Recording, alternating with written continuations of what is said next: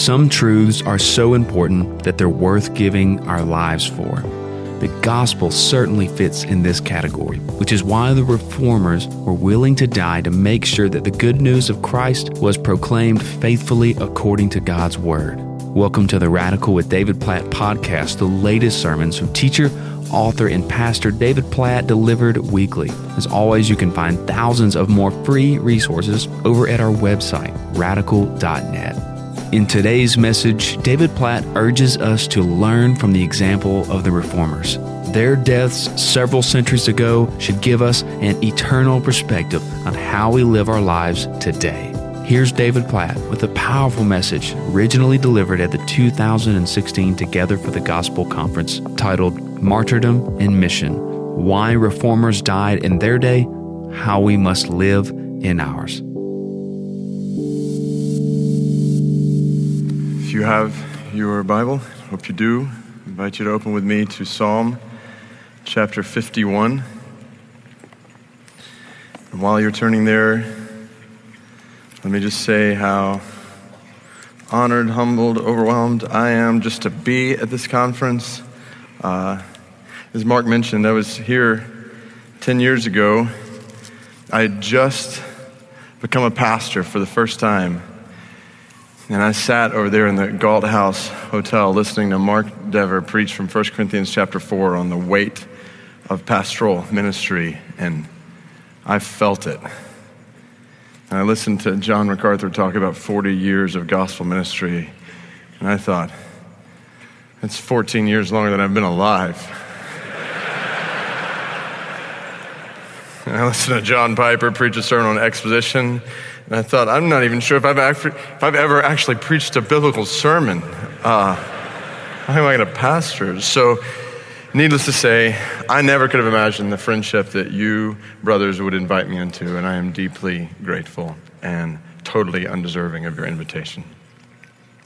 So my topic is martyrdom and mission: why reformers died in their day, how we must live in ours. The year was 1555. It was nearly 40 years after Luther had nailed 95 theses on the church door at Wittenberg, nearly 20 years after Calvin had written his first edition of the Institutes in Latin. The church in England was under fire, literally, from a royal foe named Queen Mary, whom we've heard about. 1555. Over the next 4 years, 288 people would be burned at the stake for their Protestant faith. Men and women, church leaders and common laborers, even children. The first, J.C. Ryle wrote, to break the ice and cross the river as a martyr in Mary's reign was John Rogers. Rogers received his education at Cambridge, became a Catholic priest, but quickly became disillusioned with the teachings of the Catholic Church. And in God's providence, he found himself in Holland, where he just so happened to meet a man by the name of William Tyndale. Tyndale taught Rogers the Bible and the gospel, and Rogers would never be the same. When Tyndale was arrested months after they met, he left his Old Testament manuscripts with Rogers, who in the days to come would compile them into a complete English Bible under the code name Thomas Matthew. The Matthew's Bible would become the first officially authorized version of the Bible in the English language. Rogers went on to pastor in Germany, but his heart was for the people of England. So he returned to London in 1548 with his wife, Ariana, and their 8 children at the time.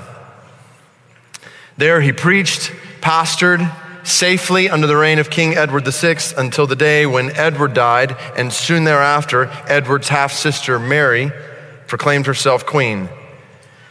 Rogers knew where Mary stood on religion, steadfast with the church at Rome against all Protestant teachings, and she arrived in London on Thursday, August 3rd, 1553. And Rogers was appointed to preach the following Sunday. This was his moment, and he boldly proclaimed the gospel of salvation by grace alone, through faith alone, in Christ alone, for God's glory alone. and warned the church against pestilent popery and all idolatry. Commenting on Rogers' sermon that day, one biographer said, "There was never any position in the whole history of the Reformation, all things considered, where the responsibilities thrown upon one single man were greater and the results more important." The same historian went on to say of Rogers, "His conduct that day was more than noble, it was magnificent." Rogers' sermon that day would be his last. A week later, he was placed under house arrest with his wife and now 10 children, with another on the way. 6 months later, he was put into prison where he would live in cruel conditions for the next year, which led to January 1555, where he was summarily examined on 3 occasions and subsequently condemned for 2 offenses. 1, standing against the church at Rome, and 2, saying that in the sacrament of the altar, there is not substantially nor really the natural body and blood of Christ. Rogers hadn't been able to communicate with his wife, his family the entire time he had been in prison. He had not even met his youngest child. So he pleaded for an opportunity to see them, or at least speak to his wife before he died. His request was refused, and the next morning he was roused from his cell.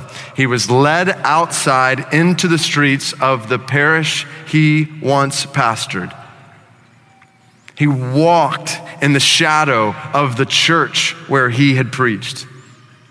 Thousands of spectators lined the way, and in that sea of faces, he saw his family, his wife, holding a baby. The first time he'd ever seen his youngest child, with 10 other children standing beside, looking at their daddy. One writer said their anxious faces were all fixed on him, and their voices of pain reached his ears.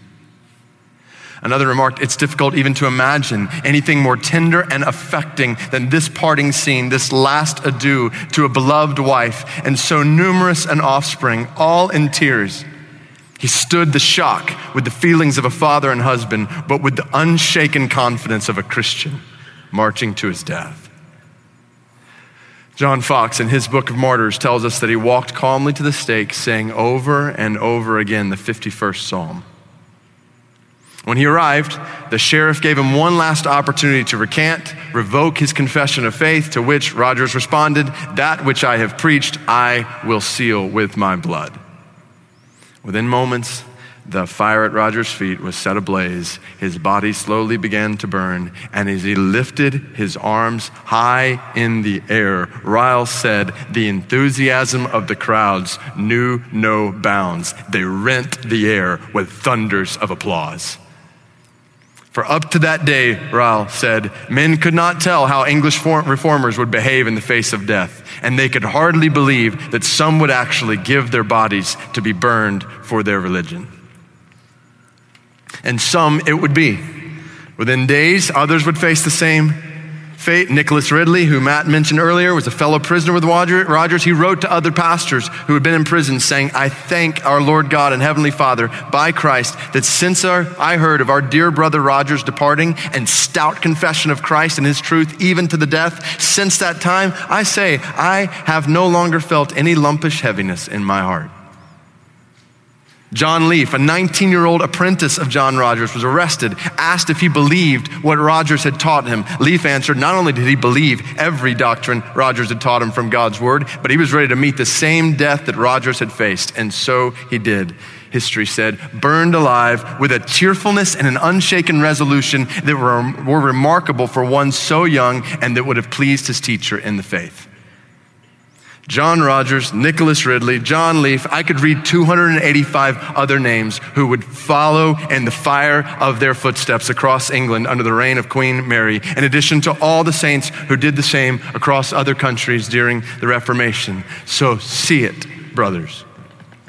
As this conference closes, lift your eyes across this Colosseum and look back one more time across history. See this day, 500 years ago, when our brothers in the faith were emboldened to die for their belief.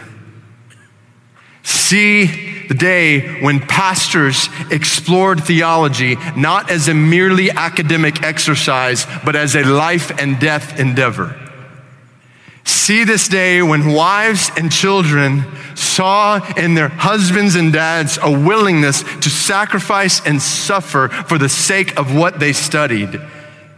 See in this day men who gladly embraced martyrdom for the sake of missions. See them, and as this conference closes, let us be reminded by them that it is altogether right for us in this room to give our lives preserving this gospel in the church.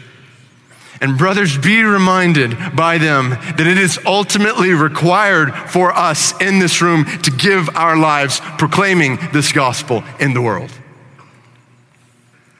So my questions in this talk are twofold. Two questions I've been asking in preparation for this message. My first question is, why did they die? Why? What was the reason why these reformers died? What was the root motive behind Reformation martyrs? And then my second question, flowing from the first, is how should we live? How should we live? Is there anything we need to hear across the halls of history from these heroes of our faith? Should we die for the same things for which they died? What might these martyrs say to us, particularly in a day in which the church has been so complicit in the promotion of cultural Christianity? Our day in which the church has become so complacent through priority on material comfort. Let us be honest, brothers, pastors. A theology of martyrdom is not a prominent feature in contemporary Western Christian thought. A theology of danger that leads to death is not a primary topic of conversation in our churches. Now, sure, we possess rightful disdain for theologies that prioritize prosperity in this world. Yet I fear that such theologies have invaded our homes and our churches far more than we would like to admit. Surely we must confess that our views of safety and security in this room and in our churches are often far more American than they are biblical, far more concerned in the preservation of our lives in this country than they are with the exaltation of our Lord among the nations. And so for this reason, I submit we have much to learn from the Reformation regarding how to live based on why they died. So let's take the two questions in order. First, why did they die? And as I've asked this question, I've come to an answer I didn't expect. More specifically, I've come to a text I didn't expect. Not sure if you noticed, but John Fox, when he was recounting John Rogers' death, he remarked that as Rogers walked to his death, he kept repeating the 51st Psalm. So as he walked past his wife and children, in addition to the throngs of people he loved and once led, these were the words that were on his lips. And as I read about Rogers' repetition of Psalm 51, I think, why this psalm?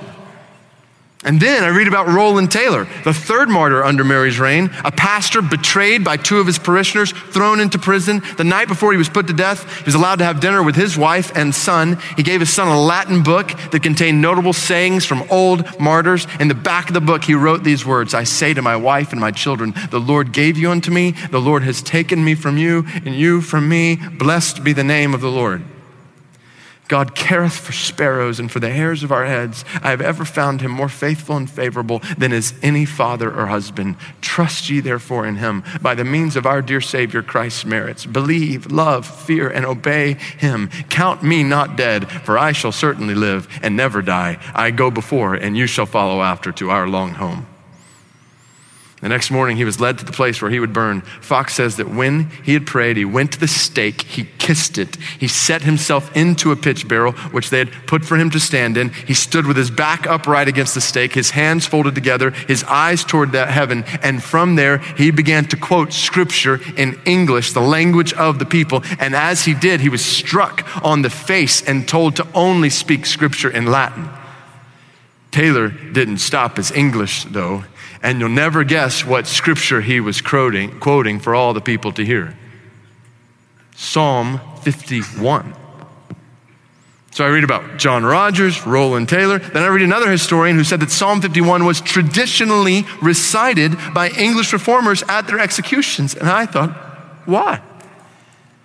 Why Psalm 51? This is not a text when I think of martyrdom.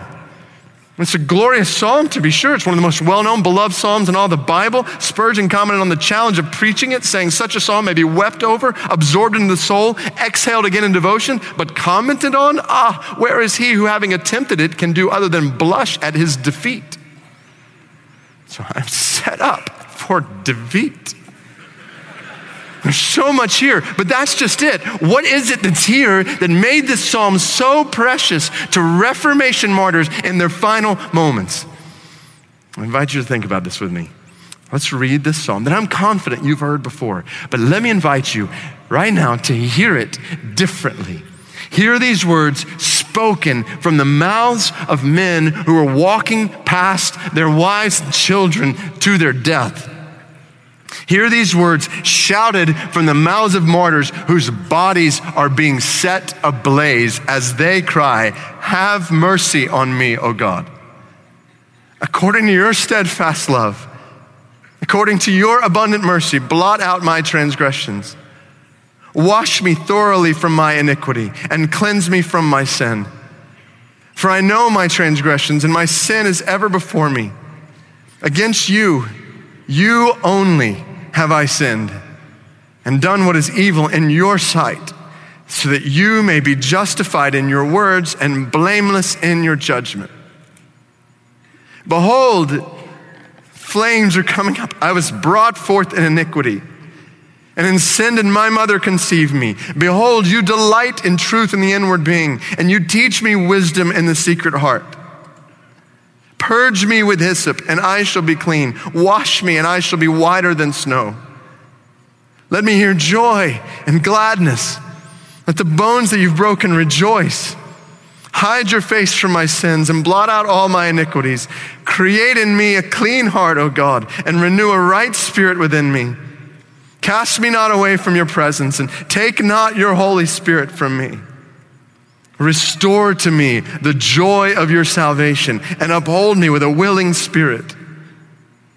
Then I will teach transgressors your ways, and sinners will return to you. Deliver me from blood guiltiness, O God of my salvation, and my tongue will sing aloud of your righteousness. O Lord, open my lips, and my mouth will declare your praise. For you will not delight in sacrifice, or I would give it. You will not be pleased with a burnt offering. The sacrifices of God are a broken spirit, a broken and contrite heart, O God, you will not despise. Do good to Zion in your good pleasure. Build up the walls of Jerusalem. Then you will delight in right sacrifices, in burnt offerings and whole burnt offerings. Then bulls will be offered on your altar. So what truths does this psalm contain that compelled martyrs to their deaths and comforted martyrs in their deaths? As I've tried to answer that question, at least 3 truths have come to the surface from this text. 3 truths that these men who were martyred believed. 3 truths that drove them as they died. Number 1, they believed their depravity was deserving of damnation. They believed their depravity was deserving of damnation. See how the psalm describes sin in different ways over and over and over again. Verse 1, blot out my transgressions. Verse 2, wash me thoroughly from my iniquity. Cleanse me from my sin. Verse 3, I know my transgressions. My sin is ever before me. Verse 4, against you only have I sinned. I've done what is evil in your sight. Verse 5, I was brought forth in iniquity. In sin did my mother conceive me. Verse 9, hide your face from my sins. Blot out all my iniquities. Sin, iniquity, transgression, evil. Different words that combine together to show the depth of David's depravity. Now we know this psalm was written in response to his adultery with Bathsheba and murder of Uriah, but David knows sin is not an isolated incident for him. As Philip Jensen noted the first day of this conference, sin was not just an isolated incident for David, it utterly inundated him. John Piper pointed out last night, it bound him. Behold, verse 5 says, I was brought forth in iniquity, and in sin did my mother conceive me. Obviously, not a reference to an immoral relationship David's mother had or the specific circumstances surrounding his birth, but a reference to the reality that affects every single one of us in this room from the moment we are born into this world, born into sin, in that sense, dominated by depravity, destined to defy God. Verse 4, against you, you only have I sinned. This psalm, a reminder that while our sin undoubtedly affects the people around us, the worst consequence of sin is the reality that you and I have defied the infinitely holy God of the universe. And as a result, we deserve death. In the words of David, my bones are crushed, my joy is gone, I'm guilty of shedding blood. The psalm reminds us of the infinite seriousness of sin before a holy God. In defying God, we have destroyed ourselves. It's the story of all scripture. Thabiti referenced it, Genesis 3. One sin, they ate a piece of fruit. One sin. And from that one sin, death and condemnation came to all men. From one sin came all the effects of sin across history around the world. Natural evil, hurricanes, tornadoes, tsunamis, moral evil, world wars, ethnic genocide, murder, rape, the kidnapping of 8-year-old girls in Nigeria, their training to be suicide bombers, all of that goes back to one sin. And we in this room have committed millions of them. See the severity of sin, all of Scripture, the depravity, the depth of depravity in all of our hearts. The reformers did. Isn't it interesting, even somewhat striking, to hear these men in what history would call their most climactic moment as Christian heroes? They're dying for their faith as they stand for the truth. Yet we don't hear these men in any way nodding to the nobility of their actions. Instead, in quoting Psalm 51, they're drawing attention to the depth of their transgressions. Even as they died for Christ, they believe, they know that they are sinners to the core. And this is a significant historical note, for even as John Piper shared on the panel the other night, we should be under no illusion that these men were perfectly worthy of our emulation or imitation. Much like the author of this psalm, the tragic hero of the Old Testament, as wonderful as these men were, they were also weak and wicked. And when standing before a holy sovereign, they were no less sinners than anyone else, including the adversaries who arrested them, the cardinals who condemned them, even the very queen who enjoined their execution. They were all guilty before God, and they knew that death was ultimately their due. And on top of that, they knew that the fires they would endure were nowhere near what they actually deserved. Your perspective of earthly embers changes when you've been saved from an eternal inferno. It's certainly true for John Rogers. We have very little from what he wrote in his prison cell. But one of Rogers' sons, when given access to his father's room after he died, found hidden away writings that contained his final reflections. And in them, among other things, John Rogers wrote shortly before his death, "We, of and of ourselves, are polluted with many filthy sins, which if the measureless, unspeakable mercy and love of God in Christ did not put away by not imputing them to us, would have brought us to everlasting damnation and death perpetual." John Rogers, other Reformation martyrs, knew their depravity was deserving of damnation, a reality that set the stage for the second truth so clearly communicated in Psalm 51. Number two, they believed their salvation was found solely in God's mercy, separate from their merit. They believed their salvation was found solely in God's mercy, separate from their merit. So just as this psalm uses a myriad of words to describe man's sin, the same psalm uses a mosaic of terms to describe God's grace.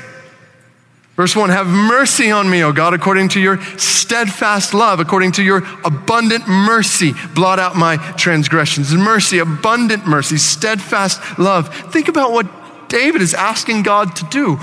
Wash me thoroughly from my iniquity, cleanse me from all my sin. He's asking God to unsin him, to remove all iniquity from him, Talk about a bold request to ask the holy God whom you have defied to act as if you have not defied him.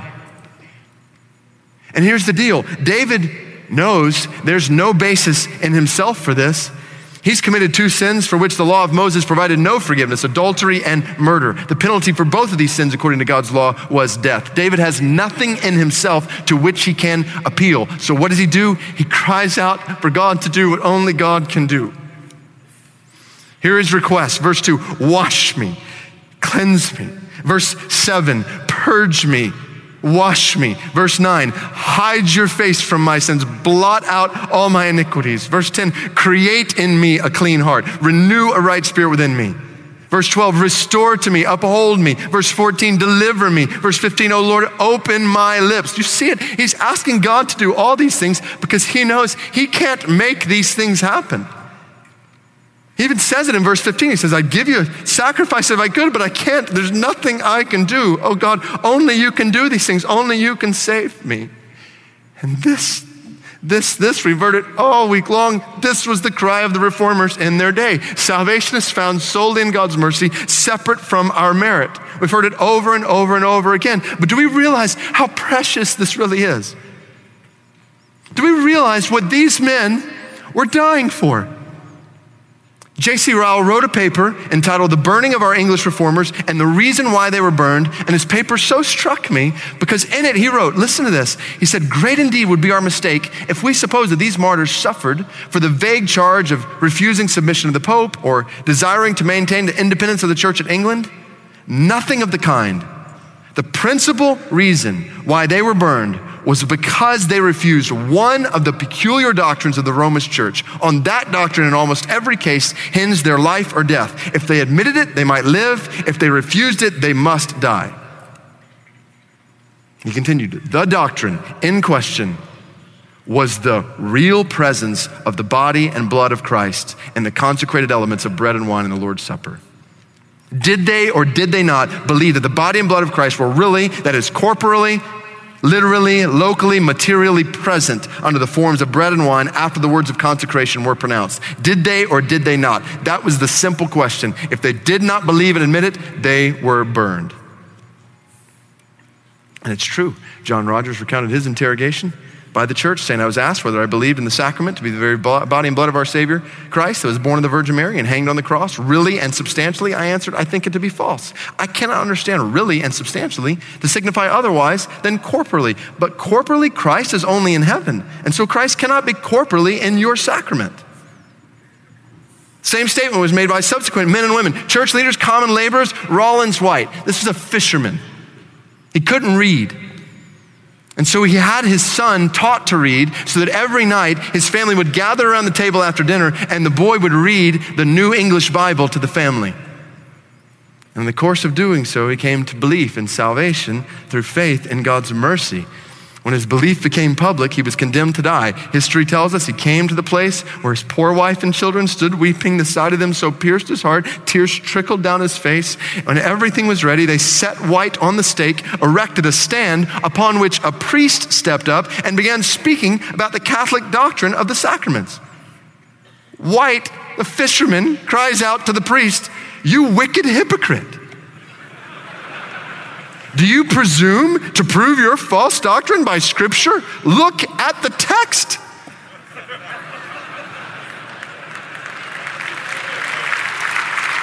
Look at the text.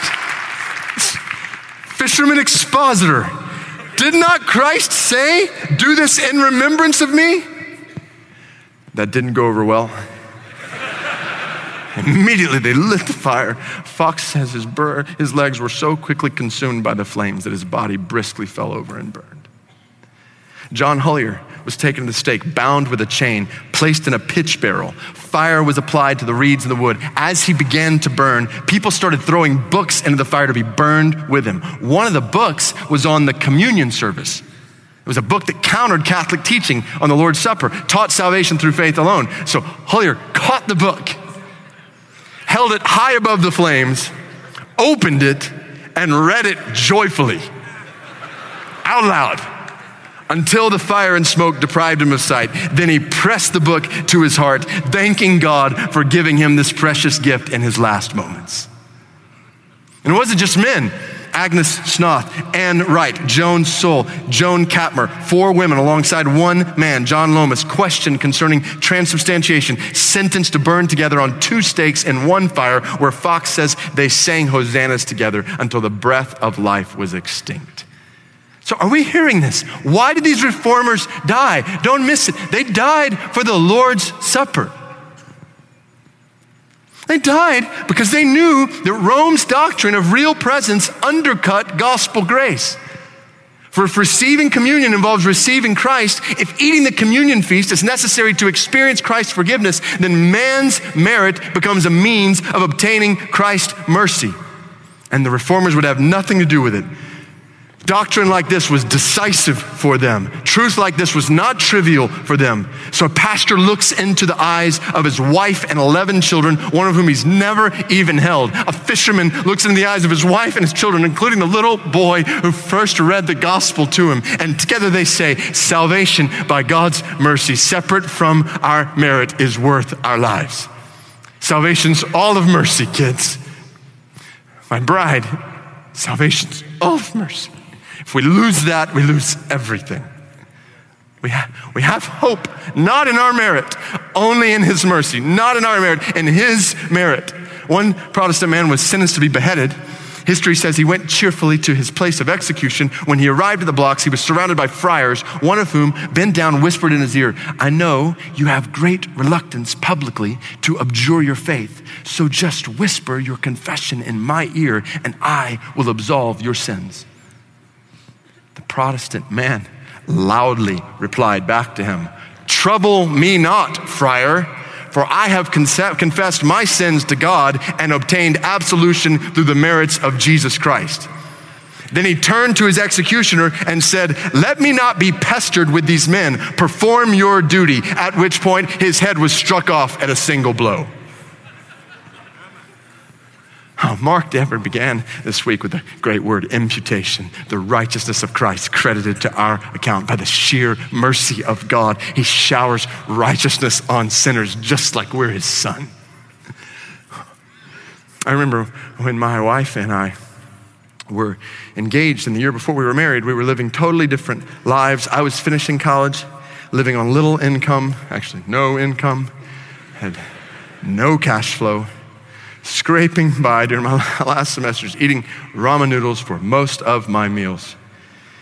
Meanwhile, Heather had graduated from college, was teaching in an elementary school, which meant she had an income.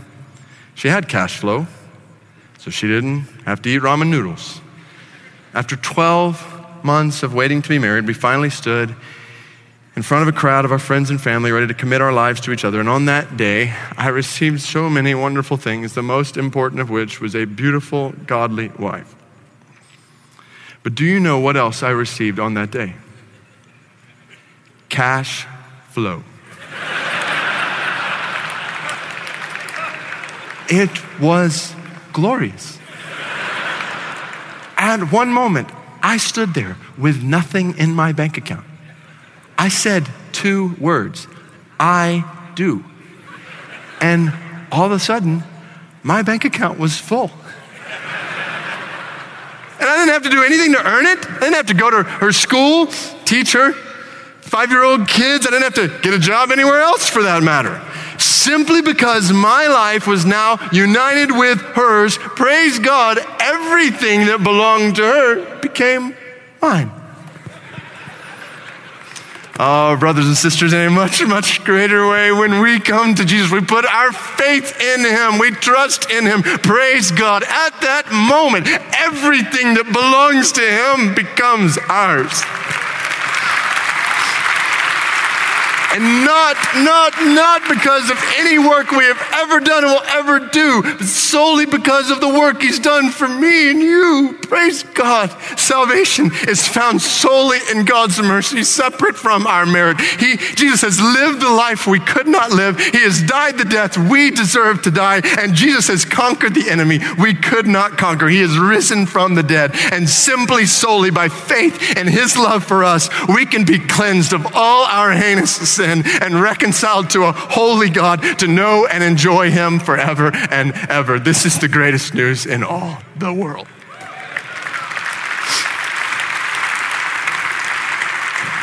Which leads to the third truth here in Psalm 51 that these reformers believed. They believed that love like this was worth losing their lives to proclaim. They believed that love like this was worth losing their lives to proclaim. Verse 12, restore to me the joy of your salvation, uphold me with a willing spirit, then I will teach transgressors your ways, and sinners will return to you. Deliver me from blood guiltiness, O God of my salvation, and my tongue will sing aloud of your righteousness. O Lord, open my lips, and my mouth will declare your praise. See it. See how washing before God, washing by God inevitably leads to worship of God. And then see how washing from God inevitably leads to witness for God. I'm going to teach this to transgressors and sinners. And it makes sense. Possession of this good news compels proclamation of this good news. And this is where we must be careful not to miss the point. Please listen to me closely. These martyrs did not die just because they believed the gospel. They died because they broadcast the gospel. They didn't die just because they studied the gospel. They died because they spoke it. Persecution only rises when proclamation resounds. If you stay silent about your faith, you stay safe from persecution. It's when you speak about your faith that you now step into persecution. And that's what these reformers were doing. They were sharing it in their homes. They were teaching it in their churches. They were proclaiming it in their towns. And it cost them everything they had. John Rogers had a choice that Sunday after Mary came to London. He could preach a good sermon from a random text. He could keep his life. He could keep his pastorate. He could continue as dad and husband. Or he could preach a gospel sermon filled with Reformation truth, and he could lose his life. John Rogers chose the latter. Why? Because he couldn't keep this good news to himself. He didn't just love the gospel. He loved people who needed the gospel. And he was willing to give his life so they might know it. And right before he died, that's exactly what he did. He exhorted everyone watching his execution to embrace the doctrines of gospel grace. And Fox concludes, by his death, he demonstrated the reality of the ancient observation that the blood of the saints is the seed of the church. For instead of being intimidated by the severity of his sufferings, multitudes were encouraged by his magnanimous example. And many who had no religion were led to inquire into the cause for which pious, learned, and benevolent men were so contented to lay down their lives. And thus they were changed from atheists or Catholics by the grace of God to the profession of the gospel. Apparently, when you know the depth of God's love for sinners, you'll lose your life for their salvation. They believed that their depravity was deserving of damnation. They believed that salvation was found solely in God's mercy, not in their merit. And they believed that love like this was worth losing their lives to proclaim. So how shall we live? In light, yes, of the examples of these reformers, but far more importantly, based on the exposition of the text, how shall we live? I offer us 3 exhortations as we close this conference. Number 1, brothers, pastors, let us prioritize theological precision among God's people. Let us prioritize theological precision among God's people. Kevin, John, both used this word yesterday. I want to bring it back today. I trust that it's clear after these last 3 days, doctrine matters. Theology matters. How we understand God's word matters. How we carry out God's worship matters. The Lord's Supper matters. We live in a day, we know this, where doctrine like we're discussing is diluted and pragmatism is prized in its place. The deceptive danger of just doing what works regardless of God's word. The subtle snare, slippery slope that inevitably surfaces when we disconnect methodology from theology. This tantalizing temptation to twist God's truth in an attempt to make sermons more palatable or strategies more successful. I lead a missions organization focused on planting churches around the world. I see the plague of pragmatism everywhere I turn. From insider movements to man-centered methodologies, so much of contemporary missiology, instead of starting with God's word, starts with the world. And I ask, well, what's working where? And missionaries begin devising mission strategies based on pragmatic observation instead of biblical foundation. Now, sure, we go to Scripture in order to try to back up what we're doing, but there's a critical difference between looking to Scripture for permission to do what we think is best and looking to Scripture for direction according to what God has said is best. But the pressure's there to produce statistics. After all, how are we going to boost morale in the field? How are we going to raise money back home? I received a flyer from a missions organization in my mail saying for $20 a month, you can plant a church a month in said country. We don't want to talk about the low cost of pastors and the return rates in their reports. Thousands and thousands of conversions recorded, churches planted across said country.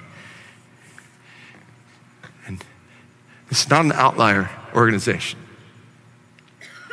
And I didn't know whether to weep in sadness or wail in anger.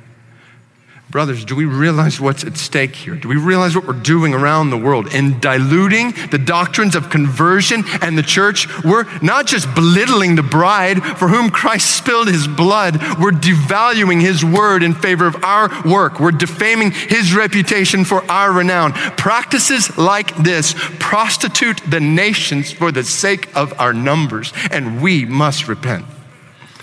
But here's the deal, it's not just overseas, it's here. It's here. Missionaries are doing there what they've seen modeled here, and the churches who've sent them and the pastors who've trained them. You say, well, I'm not training missionaries. Seminaries and mission organizations are doing that. No, you're doing that. The people who will plant churches around the world are learning the church from you, pastor. Train them well. Train them to love God's word. Train them to love God's gospel. Train them to love and value and esteem the church. Train them to love the Lord's Supper. And just in case that's not communicating in the positive, they put it in the negative. Stop sending missionaries who have a low view of God's word. Stop sending missionaries who have uncertain, unclear, minimalistic, man-centered understandings of God's gospel. Stop sending missionaries who don't know how to define and direct and defend the church with doctrinal precision. Stop sending missionaries who don't love the Lord's Supper and all that it means and all that it stands for. Nominal Christianity is not what the nations need. Lazy approaches to theology, lethargic attitudes to truth won't cut it across the anti-Christian cultures of the world. So brothers, train and send missionaries and be men for whom precise attention to the doctrines of Scripture, salvation, the church, even the Lord's Supper is more precious to you than life itself. Let us prioritize theological precision among God's people. Second, let us mobilize for sacrificial mission among all peoples. Let us mobilize for sacrificial mission among all peoples. So as we have seen, the need is great for salvation by grace alone, through faith alone, in Christ alone, to be preached here. In our culture, across our culture, most of us live and pastor here in North America. This conference is aimed at equipping us to live and pastor faithfully in North America. But I'm convinced we would be remiss if we didn't intentionally lift our eyes for just a moment to look beyond where most of us live and most of us pastor. Surely the reformers beckon us to at least lift our eyes to Europe, to the countries where they died for the sake of the gospel. In the UK, where Rogers and so many of these martyrs lost their lives, I'm told that if you're in your 20s, there's a 97% chance that not only do you not go to church and not only are you not a follower of Christ, but there's a 97% chance you don't even know a follower of Christ. In Luther's Germany, a mere 2% of the population believes the gospel of God's grace. It's practically unreached, Germany. There's about twice as many Muslims in Germany as there are Christians. Keep traveling westward to Europe's intersection with Asia. You come to Turkey, 80 million people in Turkey. You know how many of these Turks are followers of Christ? About 5,000. 5,000. There's twice as many Christians in this room than there are among 80 million Turks. Almost 80 million people. Completely unreached, which doesn't just mean lost. So there's a difference between lost and unreached. So people are just as lost in Turkey as they are in Tennessee. They're apart from people, apart from God, apart from Christ, they're lost. But here's the difference. There's a few churches in Tennessee. And there's Christians in Tennessee. There's not a lot of churches in Turkey. Not a lot of Christians there. They don't have access to the gospel. They don't know a Christian. They don't have a church to see the gospel visibly portrayed and hear the gospel verbally proclaimed. They're unreached by the gospel. That's what it means to be unreached. They don't have access to the gospel. That's why we don't say in our churches, I don't know why we talk about unreached people all around the world. There's unreached people in my office. There's unreached people in my neighborhood. Don't say that. Those people aren't unreached. Say, well, how do you know? Because they're in your office. They're in your neighborhood. They have access to the gospel. How do you know? You're it. We're talking about people who don't have access to this good news. They don't have access to it. They've never heard it. They've never heard it. And if something doesn't change, they're going to die without ever even hearing it.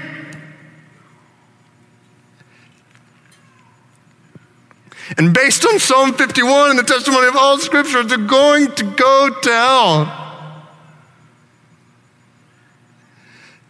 without ever even hearing about how they could have gone to heaven. This is not right. This cannot be tolerable for us.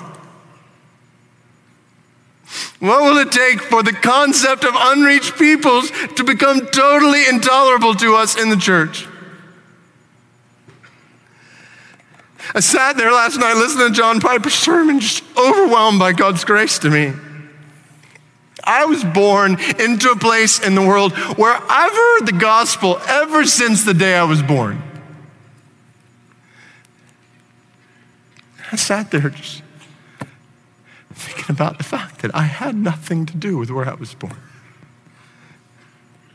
Why was I born here and not in Turkey or Saudi Arabia or Somalia? I don't have an answer to that question, apart from God's sovereign grace. But here's what I do know. I didn't receive this sovereign grace so that I can sit back and say, God ordained for me to be reached, and God ordained for them to be unreached. That's just the way it is. No, God ordained for them to be reached.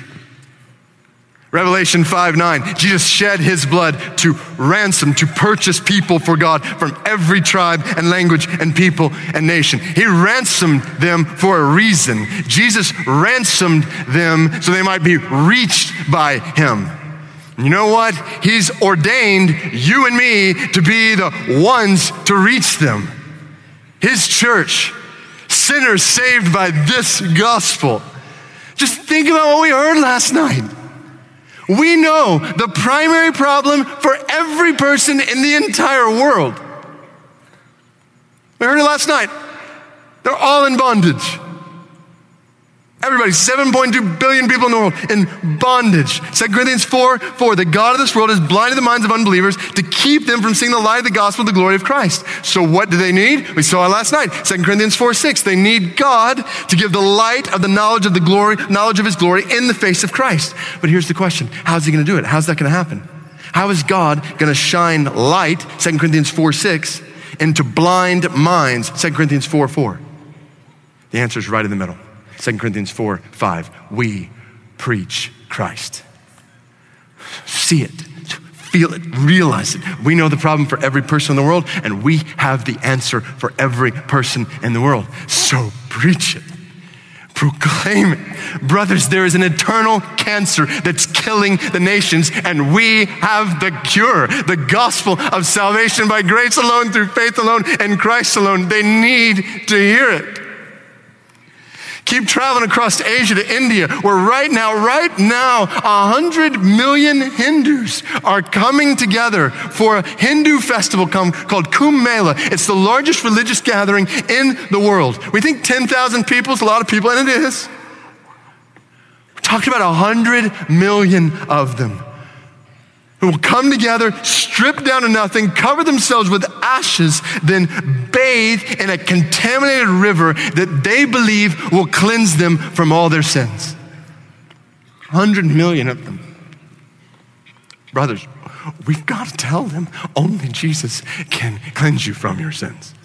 Somebody's got to tell them only Jesus can cleanse you from your sins. Or go to Iran, the northern Luri people, 1.5 million of them, no churches, 0 churches, no scriptures. They don't have the Bible. The good news of the gospel is not in their language. So I've just got to ask, at the close of this conference on the Reformation, in light of reformers like William Tyndale and John Rogers, who died so that people could read the Bible, I'm just compelled to ask, who's going to die so the northern Luri can read the Bible? Who's going to die so that Hindus in India can be cleansed and freed from bondage to bathing in a contaminated river? Who's going to die so they can live? You might think saying die just sounds too dramatic here, but it's the right word, because the northern Luri people aren't going to read their Bible in their language without someone giving their life to getting it in their language. And 100 million Hindus celebrating Kumbh Mela aren't going to hear the gospel without thousands of Christians leaving behind the pursuits, pleasures, possessions, and plaudits of this world to get it to them. So brothers, pastors across this room, let us die to our desire for a nice, comfortable Christian spin on the American dream, and let us shepherd the members of our churches to do the same. Let us mobilize for sacrificial mission among all peoples. And ultimately, third exhortation. Let's prioritize theological precision among God's people. Let's mobilize for sacrificial mission among all peoples. And third, let's live, lead, and long for the day when reformation will be consummation. Let's live, lead, and long for the day when reformation will be consummation. So we heard in the very first message of this conference that the Reformation is not over. 500 years ago, men and women were proclaiming the gospel of God's grace, and they were being burned alive for it. But it's not just then, it's happening today. We have brothers and sisters right now who are imprisoned in North Korea. We have brothers and sisters in Pakistan whose church buildings are being charred. We have a few brothers and sisters in Somalia. If they share the truth of salvation with their family, they will have their throats slit. All over the world. People are dying today for the gospel of God's grace. The Reformation is indeed not over. But don't you long for the day when it will be over? Don't you long for the day when, like we heard yesterday, our waiting will conclude? When the days of sanctification will finally give way to the day of glorification. As John MacArthur was preaching from Revelation, I was reminded of what he writes just a few chapters later in Revelation 6, verse 9. When he opened the fifth seal, I saw under the altar the souls of those who had been slain for the word of God and for the witness they had borne. They cried out with a loud voice, "O sovereign Lord, holy and true, how long before you judge and avenge our blood on those who dwell on the earth?" And just read this, thinking about these martyrs have been reading about. Then they were each given a white robe and told to rest a little longer until the number of their fellow servants and their brothers should be complete, who were to be killed as they themselves had been. John realizes the number of martyrs is not complete. And the line of men and women slain for the sovereign Lord lives on in our day. But praise be to God, we have a promise here that one day these figurative fires of martyrdom are going to be finished. And the kingdom of God is going to come. And the will of God is going to be done on earth as it is in heaven. That's a day worth living for, leading for, longing for. The reformers were fixed on that day. The French ambassador who was there at John Rogers' death wrote home, and this is how he described the scene. He said it was as if this man was walking to his wedding. Roland Taylor, who I mentioned earlier, was about 2 miles from the place where he would die. The sheriff asked him how he felt. His reply, "God be praised, Master Sheriff, never better. For now, I'm almost at home. I lack but just 2 stiles to go over, and I am even at my father's house." John Bradford, who was burned with the 19-year-old John Leaf that I mentioned earlier, kissed the stake, turned to the 19-year-old saying, "Be of good comfort, brother, for we shall have a merry supper with the Lord this night." Helen Stark, a mom with a newborn child, was sentenced to be put in a sack and drowned. Her husband also sentenced to die, but separate from her. He would die first, then her. So she followed him to his execution, gave him a kiss, and said, "Husband, rejoice, for we have lived together many joyful days. But this day in which we must die ought to be most joyful unto us both, because we must have joy forever. Therefore, I will not bid you good night, for we shall suddenly meet with joy in the kingdom of heaven." She was after watching her husband die, she was taken to the place where she would be drowned. She entrusted her newborn child and other children to the neighbor's care and was plunged to her death. All these men and women knew this world was not their home. They were living, leading, longing for another world. They were looking forward to a wedding feast and a marriage supper. And brothers, sisters, one day we're going to join them there. And that's a day worth living, leading, longing for. Brothers, pastors, we in this conference deserve damnation. And we have been delivered from never-ending death based on nothing we have done. Not one of us is in this room by our own merit. We're only here by His mercy. God loves us so much. And love like this is worth losing our lives to proclaim. With theological precision among God's people for sacrificial, safety-surrendering, world-saking, life-giving, death-defying mission among all peoples until the day when we gather with every tribe, tongue, people, and nation. And we won't be talking about Reformation anymore. Instead, we'll be experiencing the consummation of our King and His kingdom. May God bless the pastors and churches in this room to hasten the coming of that day. Thanks for joining us today on Radical with David Platt. If you'd like to watch this full sermon, hundreds of other sermons, interviews, articles, and podcasts, that's all available free to you at radical.net. And one of those resources is a 97-page free downloadable PDF called Mission Precision, where David Platt examines 8 truths that are crucial to the church's mission. Truths like evangelism and conversion, disciple-making, calling, missionary, and unreached people. For the sake of our churches, our communities, and the nations, we must proclaim Christ's gospel with mission precision. You can get your free copy at radical.net/mission precision. Well, I'm your host, Thomas Bowen, and until next time, join us there at radical.net.